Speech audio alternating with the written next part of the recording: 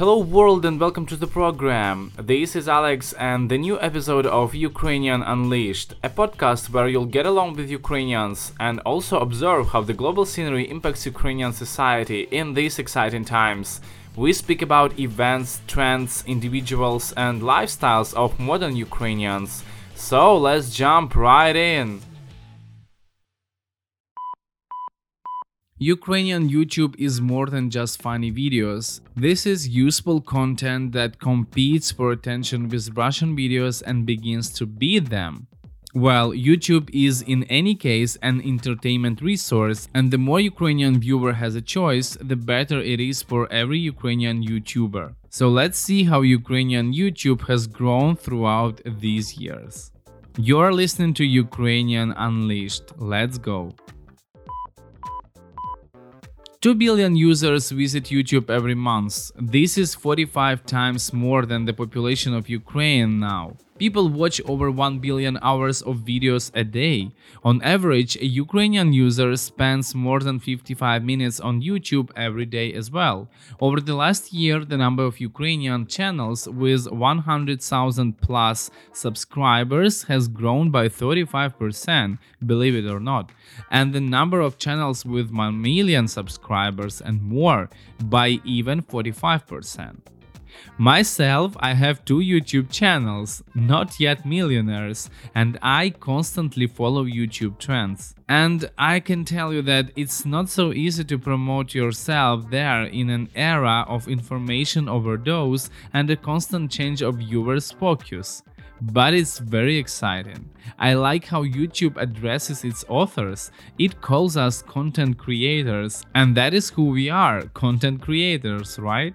It motivates so badly when you hear that you are actually creating a social product.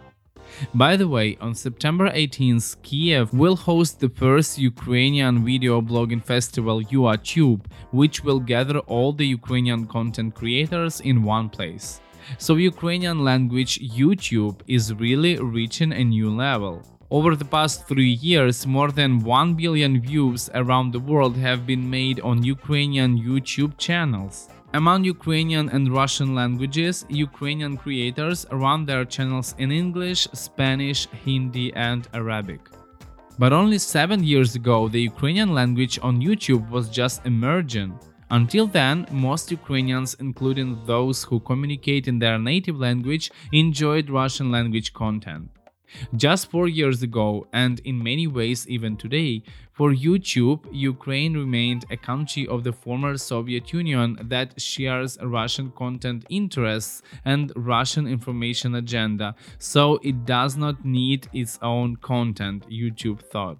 Thanks to the work of Ukrainian bloggers, this has been slightly improved. Now Ukrainian language videos are included in Ukrainian trends, and new interesting channels of talented authors can be found in the recommendations. Only recently has Patreon gained popularity in Ukraine, and YouTube's algorithms have become more sensitive to our language. Therefore, until 2018-2019, Ukrainian language YouTube remained a field for real Superman and Superwoman, people who were ready to create content for a small audience, realizing that at least in the near future they will not have any personal profit from it. These are people who love the language so much that a significant part of their free time was devoted to its popularization. Also aiming at providing something to the Ukrainian audience, of course. Ukrainian-speaking bloggers did not tag in Ukrainian and even wrote descriptions of their videos in Russian back then. But year after year, the number of Ukrainian channels were increasing. For example, a new Let's Play format has appeared, videos about computer games. Of course, Ukrainian YouTube still has problems, but these are all teenagers' problems of growth and development, let's say. All this was experienced by both English-speaking YouTube and Russian-speaking one too. This is a stage that will last several years. The generation born after the Orange Revolution will grow and the potential audience will boost. As views are growing, new formats are developing as well. Further Ukraine moves away from Russia, the more money will appear on Ukrainian YouTube. Now YouTube trends are still ranked by what most Ukrainians watch, and since many Ukrainians are Russian speaking or Ukrainian speaking but used to watching videos in Russian videos still fall into the trends. Because even today the cultural gap with the aggressor country has become significant enough for TikTok to have thousands of microblogs focused exclusively on the Ukrainian audience. One of the pioneers of Ukrainian YouTube, Michael Schur, began hosting Toronto television in 2012. He called his first program "What Do You Live For, Ukraine?" and the following year he created the show Fine News. This show immediately became popular. It was watched, distributed, and discussed by everyone in Ukraine. Since then, Ukrainian YouTube is growing, and it seems like now it's an inevitable process. So check the Ukrainian YouTube channels, distribute Ukrainian content, support Ukrainian speaking bloggers, because their contribution to our true independence can be assessed only later, but they need your contributions in the form of subscriptions, likes, comments and donations today. This has been Ukrainian Unleashed podcast. Take care guys, see you very soon.